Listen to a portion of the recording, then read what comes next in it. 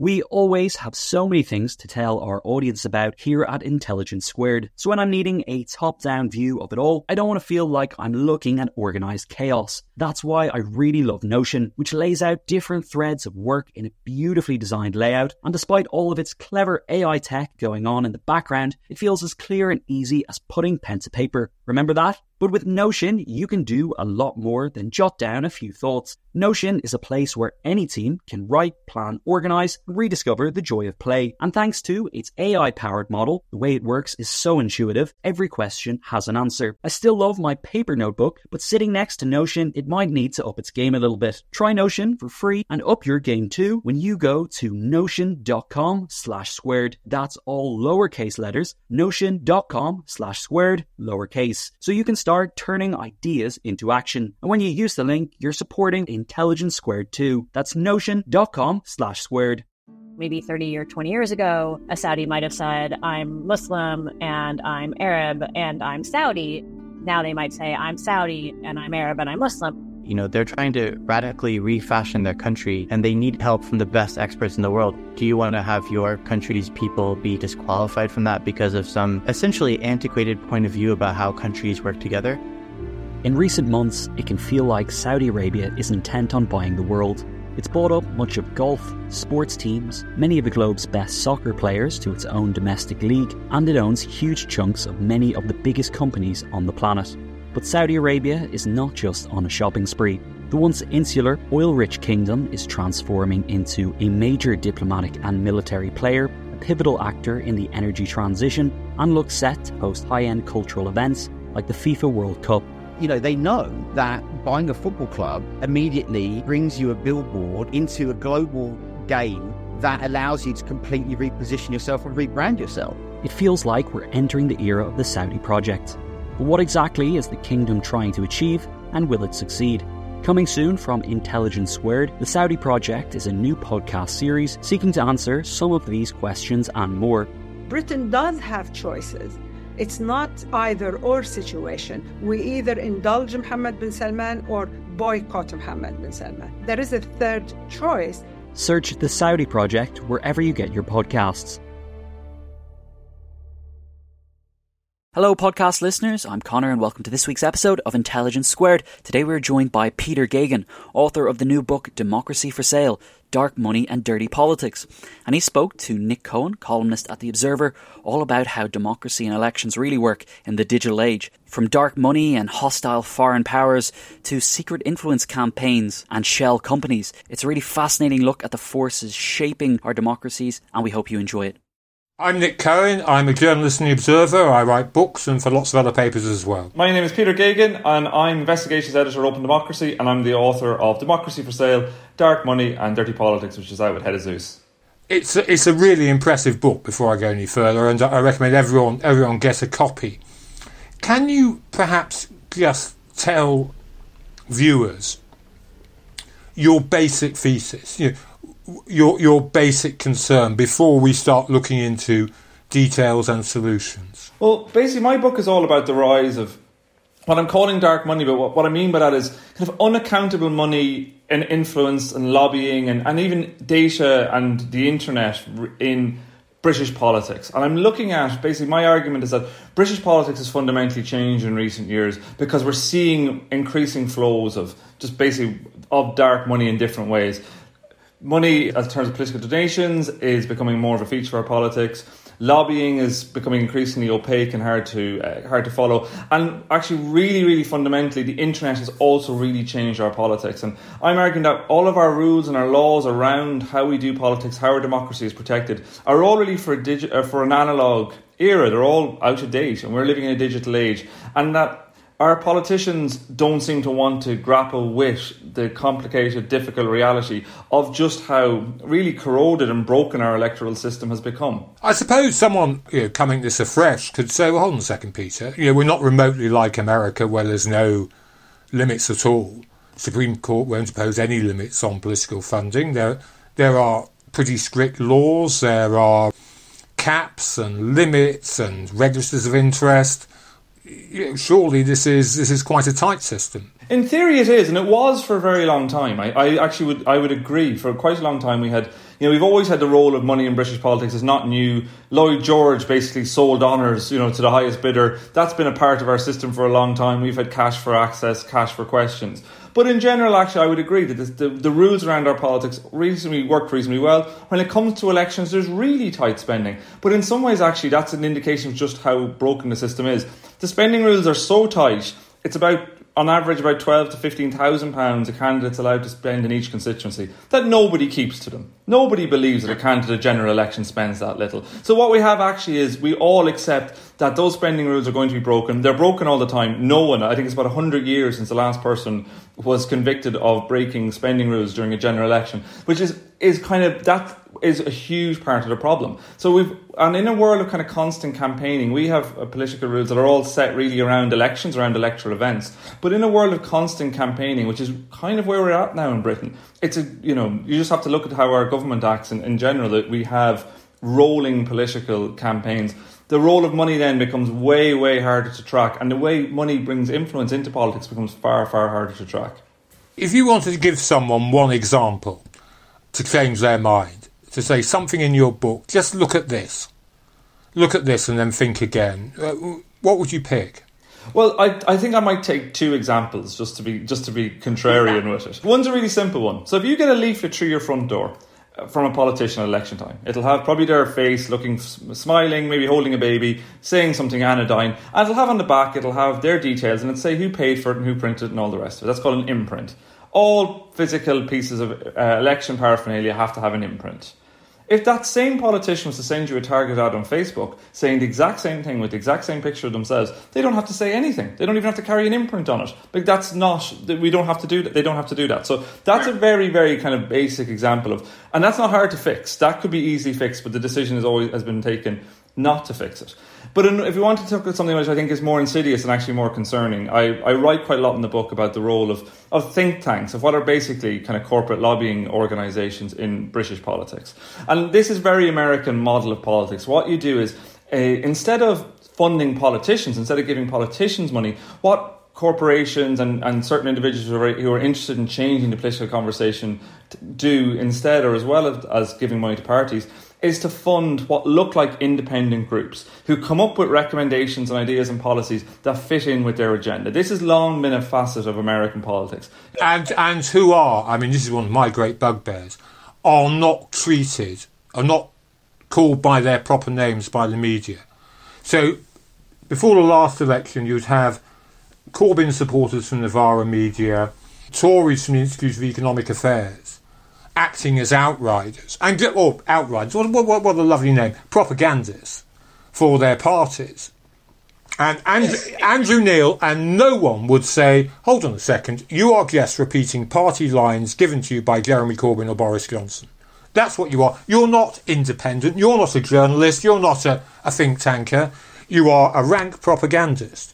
Because they plays along with the game. And a lot of these organisations, like the Institute of Economic Affairs and many of these kind of Tufton Street groups, they're also charities. So it's like a double whammy. You can give money to them anonymously and get a charitable deduction on it. And I think I completely agree. What these outriders have done is see the opportunities in the media space as well. A lot of these think tanks, really what they are is very savvy media operators. They run phone lines. If you pick up the phone and call them, they will appear on your show to say pretty much whatever you want. And what it's done is, and I think what it does is it allows corporate influence to take hold in politics in ways we can't see. But it's also pulled and shifted our politics and our discourse in ways that aren't representative. And I think I would agree. When I turned on the television in the run-up to the 2019 general election, the discourse has gone so far, it was so polarised for that very reason.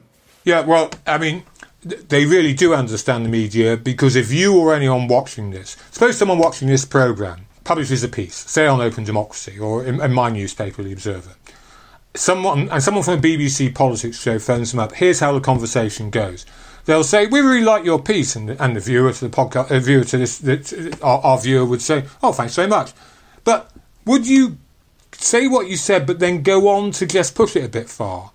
And the viewer might say, I don't know, I'm not sure that's true. And then when you've pushed it a bit further, will you push it to an absolutely absurd extreme? Because that's what we want on television. And whether it's the IEA or Novara Media or Claire Fox, they always say, yeah, of Of course we will. We will go to the absolute extreme and provide you with gormless, shrieking television that will stop the viewer, will either make the viewer delighted or angry and stop them switching over or going off and doing something else. They really do understand how it works. Well, I quote a figure in my book, and it's from the Institute of Economic Affairs' own report one year. And the IEA has a turnover most years of in and around £2 million. Where the money comes from, we really have no idea beyond the odd leak. It's come from oil money in the past, tobacco money, but we don't know much about it. But it estimated it had £66 million worth of media in that 1 year. That's a huge return for your investment. If I was, why would you pay a lobbyist who's going to have to register with the lobbying register, who might get you a meeting with a minister? It'll be there in the paper. You'd have to look it up. You're much better. It's a better use of your money, I would imagine, to spend a couple of grand with someone like that who will argue your point on television, probably write it in a newspaper column, write a quick, thin report that you can go around, if you're the gambling industry or wherever else. And they will say, in their defence, they will say, look, we believe these things anyway, we're just saying what we believed. But it's always interesting that what they say they believe tallies very closely with the kind of corporations that would want to fund something like that. And you also give their backers plausible deniability. That's what I find so fascinating about outriders. Whether on right or left, if they say something that embarrasses the party, they say, well, it's not us, the party's saying it, it's just so-and-so from a think tank. Why are you bothering us about it? And the same thing is happening with social media, Nick, I think, too. I think that's what's happened with social media. Like I write in the book about the social media that started appearing around the 2019 general election. You can push narratives much further on social media with huge plausible deniability.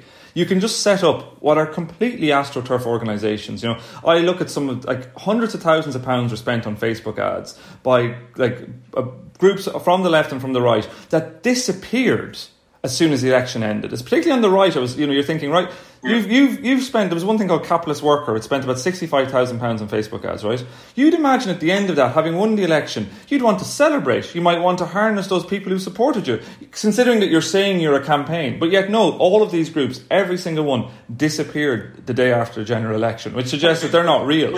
Which is proof they're front organisations, because if you were a serious right-wing economic organisation, campaign group, you wouldn't stop at the election victory. You say, no, now Johnson's in power. We want to give him ideas, hold him to account, shape the debate.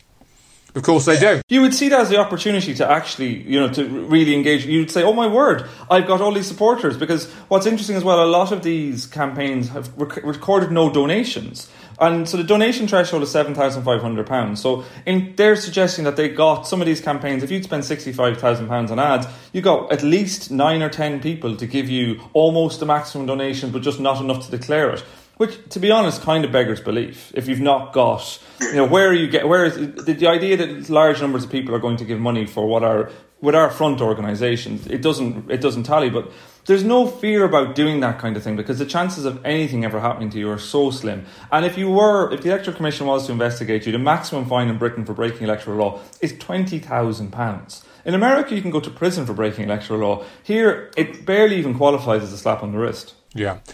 So we've got a sort of 19th century, early 20th century view of politics as it's just election campaigns, very tightly controlled, but the law's never enforced anyway.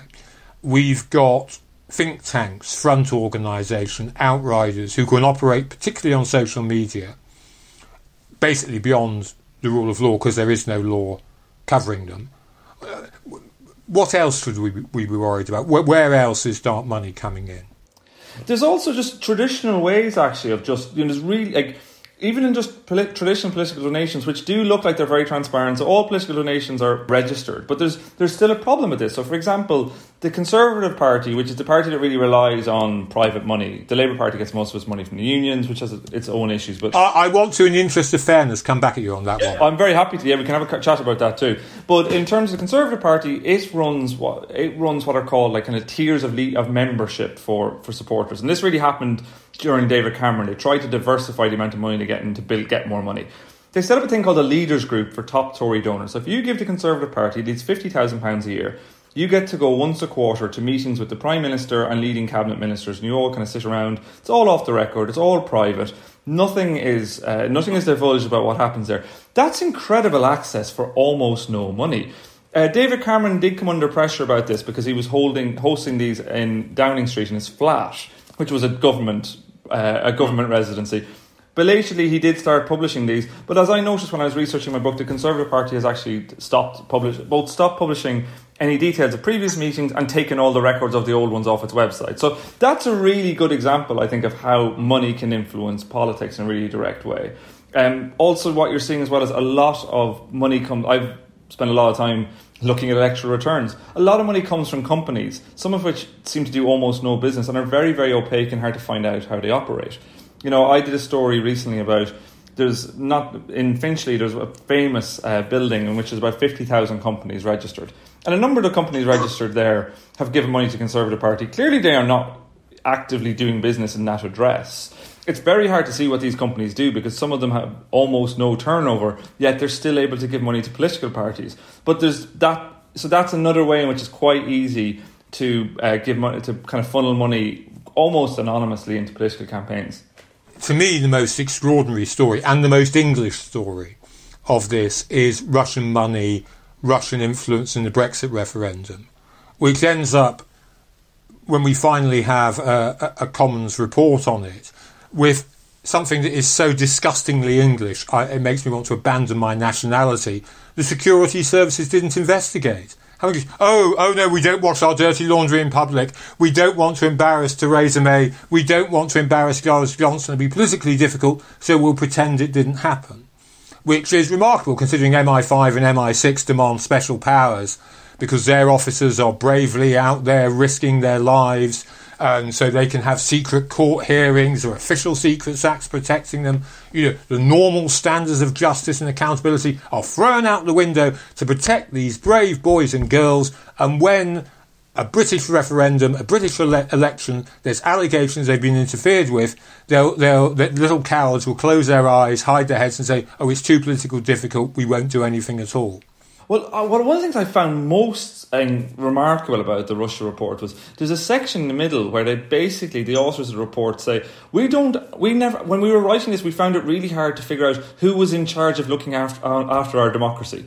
They described democracy as a hot potato, and it was quite clear that there was a bunch of different organisations, none of whom had really taken responsibility for the kind of things you were talking about, Nick. This is a kind of constant theme I found in the work I do, where organisations or regulators will pass the buck from one to the other. There's a huge sense of we won't if I see another email between the Electoral Commission and the Information Commissioner's office where each of them says, look, this has nothing to do with us really, it's the other one. But that is writ large in the Russia report. And I couldn't, at almost the exact same time that report was being published, and let's not forget the government tried for 8 months to suppress the report, and it was only, they tried everything to try and suppress that report. But almost the exact same moment that report was being finally published, Chloe Smith, who's the Cabinet Office Minister, so she would be in charge, her brief should include things like exactly what we're talking about.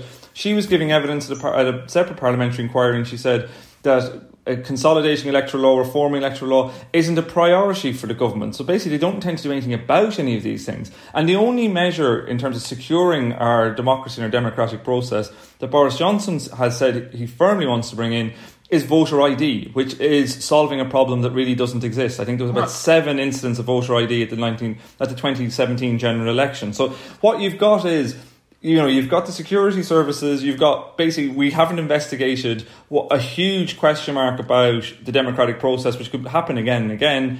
And instead of that, we had the Prime Minister tilting at windmills. Well, I mean, say what you like about America, but the CIA and the FBI did their duty.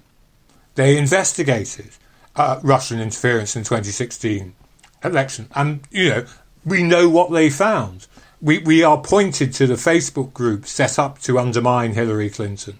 We know that Julian Assange acted as a conduit for the Russians and Trump. We know it all because it was investigated. In Britain, they ran away or passed the buck, as you say, because, Leave won the Brexit referendum. First Theresa May, then Boris Johnson support Brexit. Gosh, this is politically difficult for us. We could get into trouble. We'll just back off.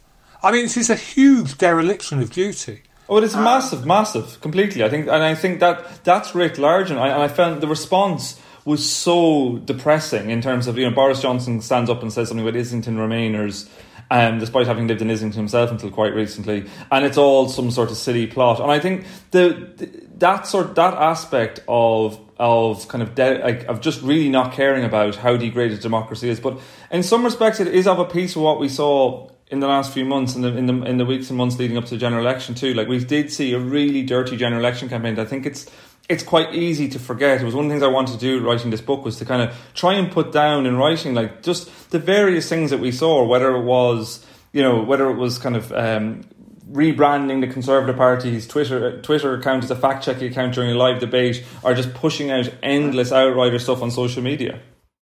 Sponsoring the show for this episode is Marquee TV. Marquee TV is a streaming service with a difference. It's bringing you the top tier of performing arts straight into your living room or onto your device. So think dance, theatre, music, anything you might find in the West End, Broadway, or maybe a cool little experimental space too, but saving you the cost of a few tickets as well. I've got happily a bit lost in their vast library of performances, exclusive interviews, and behind-the-scenes content. Choreographer Jonathan Watkins' interpretation of George Orwell's classic 1984 was pretty cool, and I love the dance piece Sutra, inspired by the skills of Buddhist Shaolin monks. And we've got a special treat for our listeners. Marquee TV offers 3 months of access for just 99 cents. That's right, 3 months for only 99 cents with the code SQUARED. Simply visit marquee.tv and use the promo code SQUARED to dive into the world of arts like never before. Bring the arts home with Marquee TV.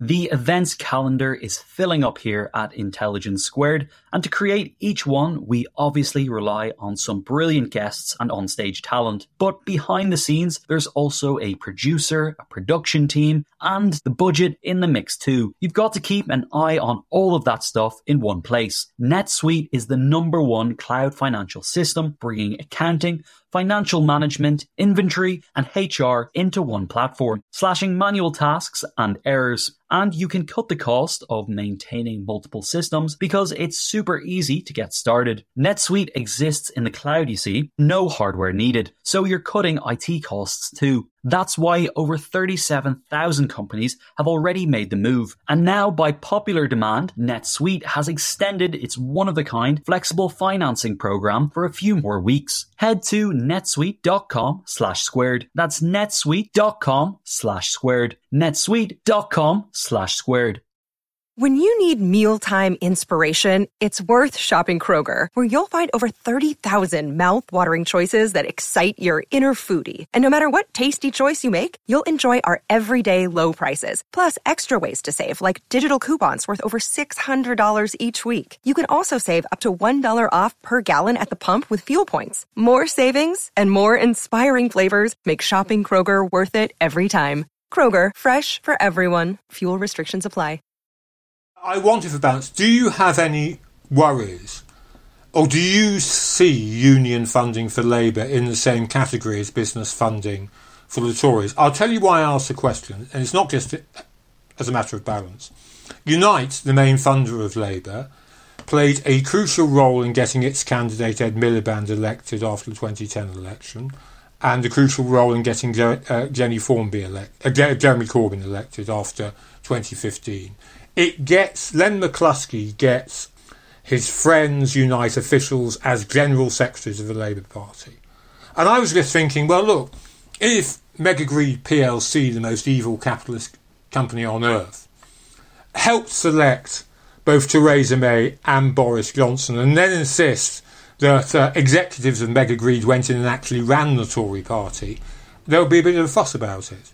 I do think there's something interesting. Like, the union funding question, I think, is one that the Labour Party, because it hasn't ever diversified its funding, especially in recent years, it has become incredibly reliant on union funding. And you end up with a question like of the democratic relationship between union funding and the Labour Party too, because we've seen ballots with very, very low numbers of returns in Unite and things like that. And I think it's a reasonable question. I would like to see, to be honest, I think there's a reasonable case to be made to capping donations across the piece and saying, look, this is the most in a donation you can get from an individual. This is the most you can get from this type of organisation. This is the most you can get from that type of organisation. And it's a controversial thing to suggest, but actually getting the state to run in, to kind of come in behind and basically match fund, or more so small donations. So if you were to move away from the reliance of Labour on the unions and the Tories on very, very small numbers of very rich people, and actually force parties to diversify their funding, they would, I think, also be forced to diversify kind of how they operate and who they represent. You would see, I think, a much broader. It's a chance to go back to far more broad church political parties. If you cast back to the 50s and 60s, when both Labour and the Tories had millions and millions and millions of members. Labour's did have a big jump after Jeremy Corbyn became leader. That seems to be trailing off now. The Tories have a very small number of members, about the same number as the SNP. And the SNP are only in Scotland. So I think the problem is, in some respects, the union funding of Labour has encouraged Labour to not move at times, to not diversify, to not democratise, because there is always going to be a vested interest in unions in controlling. If they're controlling the purse strings, well, then you've got a huge amount of clout. I think your point, that your controversial point, that there's got to be more state funding, because people don't like it. No, they don't. Why on earth should I pay my taxes to fund politicians? But at the same time, the same people who say that will then read your book or watch this and say, Jesus Christ, look at the corruption Peter's showing me. Well, you've got to have one or the other, really. You've got to bite the bullet and say, as most countries do, well, if you want an end to, or it will never end, but you want a limit to it, then you've got to accept that more taxpayer funding is in order. I think it's why we don't realise how exceptional we are in some of this. I think we do kind of tend to think that everywhere is the same as us. And especially with what we do, when I started doing this sort of work, I used to think that Britain it wasn't so bad in Britain, because compared to America, it's far less money in Britain. Like in America, your £50,000 would get you dinner with the Prime Minister. I don't think in America $50,000 would probably get you, a minor senator from a Midwestern state. Never mind the leader of a country. But if you think about it the other way round, actually it makes Britain, I think, even more susceptible to finance, because there's less money around, it's actually even more important to try and get it. That's why I think we tolerate, and say the Conservatives tolerate, the wife of a former Vladimir Putin finance minister spending 80, 90, £100,000 to play tennis with Boris Johnson. Which is just, I think if we saw that in other countries, we'd find absolutely jaw-dropping. And I think it's also the kind of thing that really erodes trust in politics. There was an interesting survey out from Cambridge University earlier this year that found that disenchantment and dissatisfaction with democracy were highest in two places in the world, the United States and Great Britain. And I don't think it's a coincidence that they're the two countries in which money plays the biggest role in it. We've seen even this summer a series of scandals, from the cronies and oligarchs that got given peerages and knighthoods in the dissolution honours list, to the Robert Jenrick's apparent bias in Richard Desmond's property case. There's not, it's to the Russia report itself. There's no shortage of evidence of basically of cronyism and what I think could only be called corruption. Well, it's an interesting point you make, isn't it? In Britain, your bribe goes further. You get a lot more for your money than you do in America. I also think we should just stop comparing ourselves with America. Love it dearly, lots to admire there. Its politics are fantastically corrupt, are openly corrupt. It's not even corrupt in the sense of politics takes tens, hundreds and hundreds of millions of dollars. The Supreme Court said you can take it from any interest group they want, they can run PACs. That's how America works. It's not how the overwhelming majority of Western democracies work. In most Western democracies, as you say, you cannot, if you are the wife of a leading Russian figure, give the Prime Minister's party £80,000 and have friendly tennis match with him. You just can't. No, it wouldn't be allowed. It would be a huge scandal. It would be a kind of thing that ended careers. And I think that's part of it too, is that I think in recent years our tolerance, we've become quite inured to the kind of scandals that I think in the past would have cost political careers. So in my book I decided to go back to the story of Liam Fox and Atlantic Bridge, and we won't rehearse all of it here, but the long and short was Liam Fox spent 10 years building up this Atlanticist think tank between Britain and America.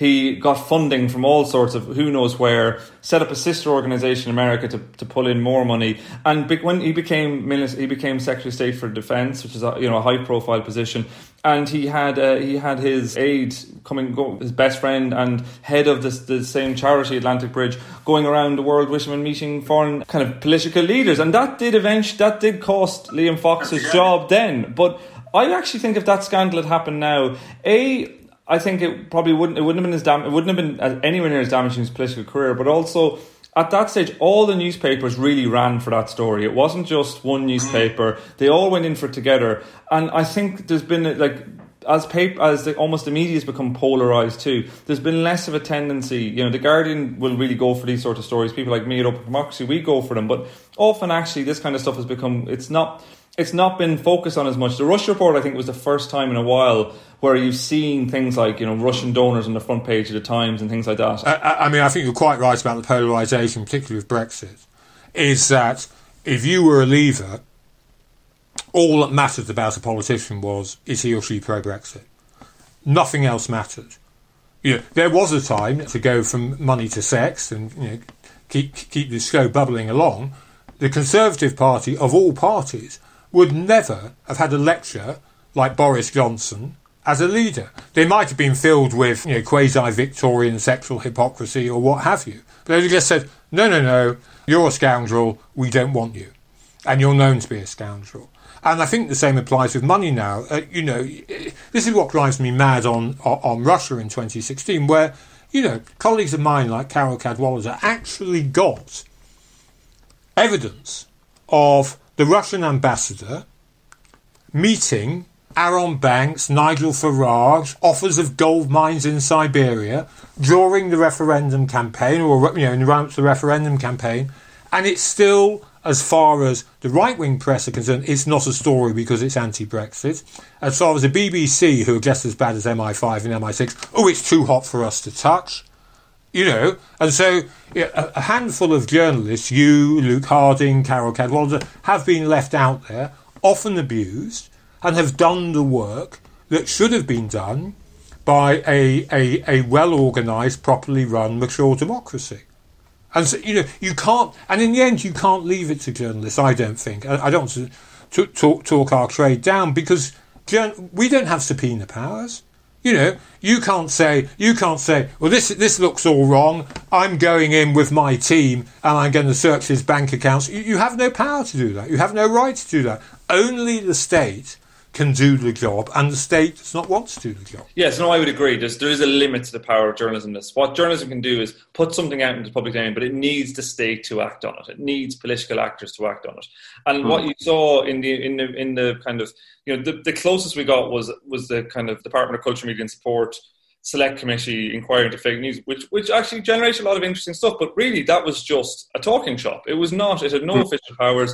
Dominic Cummings numerous times refused to come and give evidence. It didn't matter a hoot to Dominic Cummings, and he was still made special advisor to Boris Johnson despite refusing to appear before Parliament a couple of months later. So it's quite clear. I think that's the thing, because there's no comeback for bending the rules until they break. There's no need for them to engage unless there is something rigorous with actual proper subpoena powers, with proper powers of democratic oversight to go and investigate these sorts of things. And they are the kind of questions. It doesn't, in my mind as well. It's okay. The Russia report is written just about Russia, but this, you could ask about Chinese influence. You could also ask about just the influence of individual donors who might want, non-state things. There's a huge amount, and if we're not going to ask those questions, well, we're never going to find out the answers. Well, I mean, that's a point that's worth making. Everyone refers back to 2016, the Trump election, the Brexit referendum. But, we're talking 4 or 5 years ago now.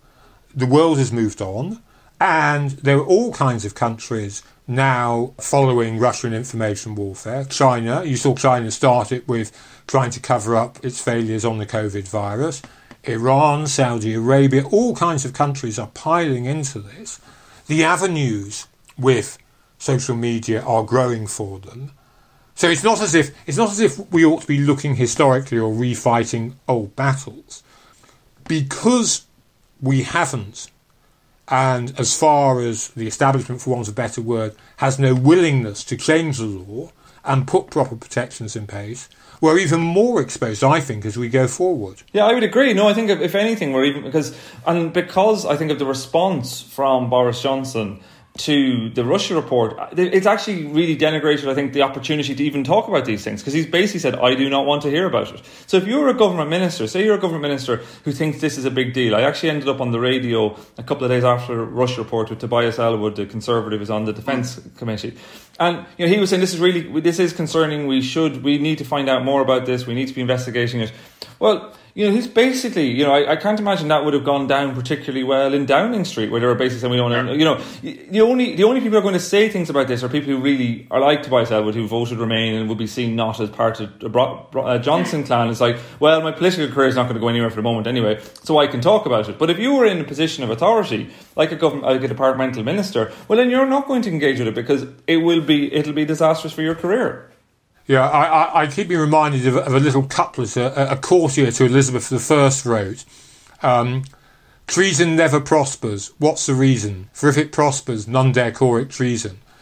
No one in power dares call out or demand the laws that we need, because the people, Boris Johnson, the people at the top, don't want it. No, and so exactly, and so in that vacuum, you get kind of quite farcical things like what's happening at the moment, where you have the Committee on Standards in Public Life is having an investigation and a kind of an inquiry into electoral law and electoral reform, but it's not going to include money in politics or party political donations. So you will tinker around the edges and come up with small little bits and pieces, but there won't be any substantive change at all. And if anything, actually, it's not hard to see the system getting worse. Okay, I want to end with two questions. What you think should happen and what you think will happen. So if you were Prime Minister, as you probably should be, what would you do? What laws would you enact? I'll resist the temptation to kind of glow on the idea of the first Irish Prime Minister of England, but that would be the full reversal. But there's lots of things I would do quite quickly that aren't hard. I would reform electoral law quite dramatically. It's not hard to do. Other countries do it. They do it there's models out there. Everything doesn't have to be world beating. It can be world copying. It's not hard to lift laws and so basically, and some of us come from countries that, like actually America, have a proper lobbying register that actually works, where all the lobbying is there. But unlike America, put a ceiling on political donations, make it quite low, maybe about £10,000. It's €7,500 in France, so something like that. Make party membership tax deductible, which is quite an easy way of putting money into political parties and increasing the number of people in politics without causing the great kind of pearl clutching that the idea of giving actual money to political parties and politicians does. So there's a bunch of things like that. I think the internet is a huge thing, and I think it's beyond just the scope of one state. I think the power of Silicon Valley and of tech companies to dictate how our politics works and how democracy works is really terrifying in many respects, especially companies like Facebook who flirt with amorality to be polite about it. And I think there's a real need for politicians to act collectively on it and to build coalitions. And actually Europe has been very good on this. The European Union has been good on Facebook, and just the size of tech companies and the role that they play in our democracy. And I think that's something that is a nettle that really does need to be grasped. Like in the book, I talk about what happened with the railroad in the late 19th century, where you had these barons and you had this kind of basically was a captive capitalism. I mean, it was monopoly capitalism, and that's bad for everybody. And they were broken up, and politics was actually really arranged around that. There was actual political candidates who stood on platforms like that. And I think that's a huge thing that I think needs to happen. There needs to be a huge kind of political will to do something on it. So that's all the nice, when I'm king, when I'm kind of looking around the other way, just as the reporter and the punter, I do find it it's hard not to, it's definitely hard with this government to not see, at the moment, in particular around reform coming through government, I find that quite difficult to see positive steps, because what this government is seeing is it can get away with doing things. I've spent the last few months actually reporting a lot on government contracts and how government contracts have basically gone to mates of the Conservative Party with no tendering process, really lucrative contracts.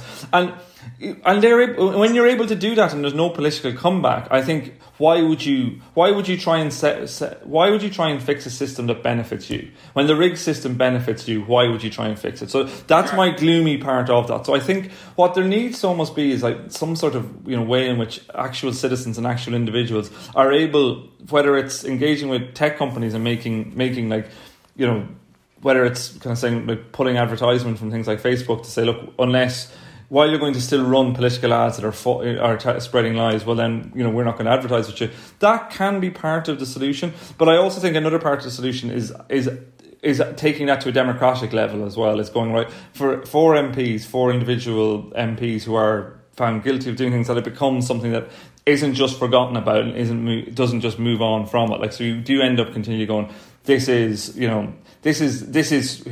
what's happened, and making that an actual point that's just reiterated over and over again. But it is, I'm not Panglossy, and I do realise that in the current climate, as long as politicians think they can get away with it, the only way around that is making the public say that this isn't, that politicians, is this is something we will not tolerate. I actually wonder, Peter, if the mood is going to change. I thought you were quite right in what you said earlier about, well, look, any scandal would be tolerated. Would not even be a scandal to, say, supporters of Leave if the politician at the centre it was a Leaver, because what mattered to them was leaving the EU. Everything else was divergent and could always be dismissed, though it's just moaning Remainers trying to get at one of ours. Now that's fading. People's incomes, people's jobs are going up in smoke because of the COVID crisis. And there is a very bad smell about this government. Anything goes, a smell of entitlement.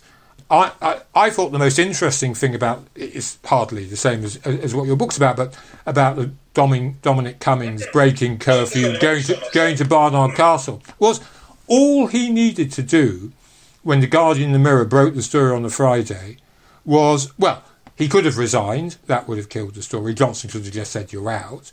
But even if he had apologised, there is such an aggressive, macho, we are the masters now culture in this government. You never concede an inch, you never apologise, you never retreat, whatever it is we've done, we can always see, oh, it's just Remainers, it's just Europeans, it's just our enemies making this up. We can, in the case of Dominic Cummings, even forge his own blog post to make it look he's so essential, he saw COVID-19 coming. I wonder how the optimist in me, and I'm not usually accused of being an optimist, just wonders how long this rather luxury decadent period of English history can last before people start turning, particularly people whose incomes are cut, whose jobs are going, whose relatives might have died of COVID, how long they will put up with this. It was interesting, I thought the Dominic Cummings thing was very interesting, especially when you saw the polling around it. A lot of Conservative voters were really unhappy with it. A lot of Leave voters were really unhappy with it. And the government tried to frame it as a Leave Remain thing. In the Guardian, the Mirror, these campaigning Remaining newspapers. And I don't think that worked. And in a few months, I don't think it did. And if you look at the polls, it really didn't. And that, I think, is going to be an almost unsustainable position, say, in 6 months' time.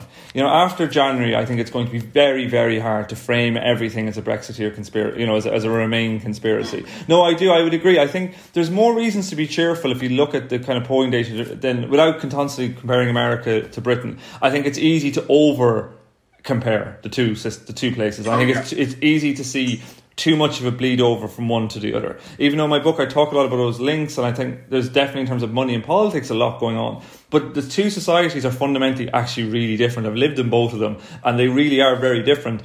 And I think we're not at that level of culture wars here where if Boris Johnson stands up and says black is white, everyone will go, yeah, of course it is. At least there's a lot of people who won't, and there's still, and I think there is actually, in that respect, I do think there's reasons to be cheerful.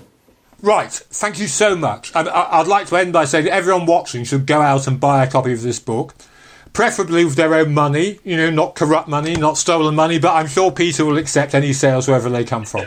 Well, thank you, and thank you very much for depressing but still invigorating conversation. Thank you very much, and thanks for making me imagine myself as the Prime Minister one day.